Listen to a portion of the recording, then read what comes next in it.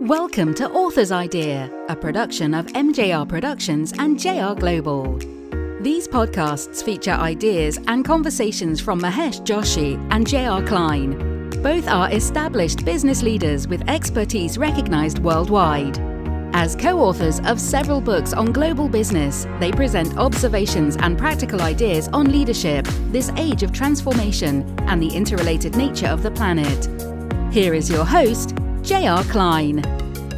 Today's question is about leadership. Is leadership prepared to meet the challenge of significant systemic change? The times they are a-changin' is the title of a Bob Dylan song released back in 1964. Though nearly relegated to legacy, its central message is as poignant as ever in today's world. Inequity and access, declining lifestyles, the decline in trust, and the decline in organizational power. Leaders in today's world face monumental challenges and pressures to maintain performance. What is the erosion of leadership that has got us to where we are?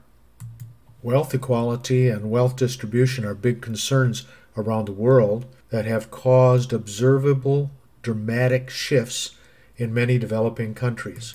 Historical analysis of wealth and income distribution in the United States expose public policy, statutory, and regulatory manipulation as significant elements driving redistribution of wealth-building assets. In the wake of the crash in 1929 and the consequential Deep Depression, financial laws and regulations were instituted to guard against the recurrence of another similar event.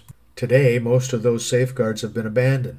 There has been a loosening of bankruptcy laws for large corporations, most notably airlines and automobile manufacturers, allowing them to revoke labor contracts, demand wage concessions on the threat of closure.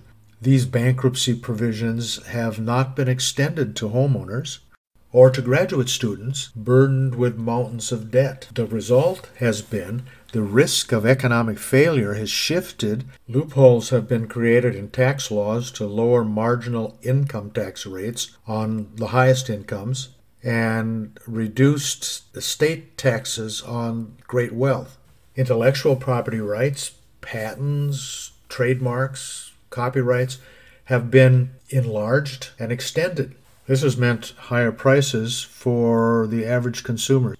In addition, antitrust laws have been relaxed for corporations with significant market power. This market power has simultaneously raised prices and reduced service availability. This transformation has amounted to a redistribution of wealth upward.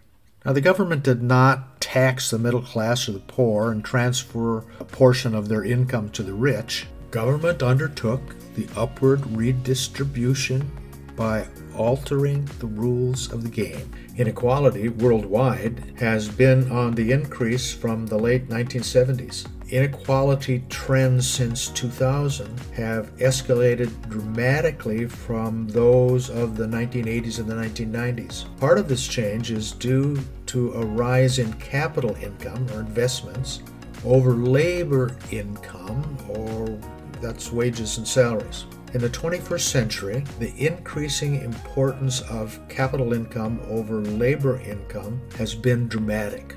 This capital income increase has been the story of a relatively small group of people. So the ensuing debate over the merits of free market versus an active government has diverted attention from how the market itself has come to be organized. That organization is different from the way it was structured a half-century ago. It is the reason why the current model is failing to deliver the widely shared prosperity it delivered back then. It has allowed ideologists to cling to the people value rhetoric repetition. The people value argument states that individuals are paid what they are worth in the market, without examining the legal or political institutions that define that market. The rhetoric repetition is easily confused for a moral claim that people deserve what they are paid. The value argument is meaningful only if the legal and political institutions defining the market are morally justifiable. This then brings us to the next question. What can leaders do to tackle the challenge of access inequity? Thank you for listening. If you are interested in more of the author's ideas, look for their Oxford University Press published books on global business wherever books are sold. If you are interested in contacting the authors, they can be reached via JR Global at 01 614 526 9118.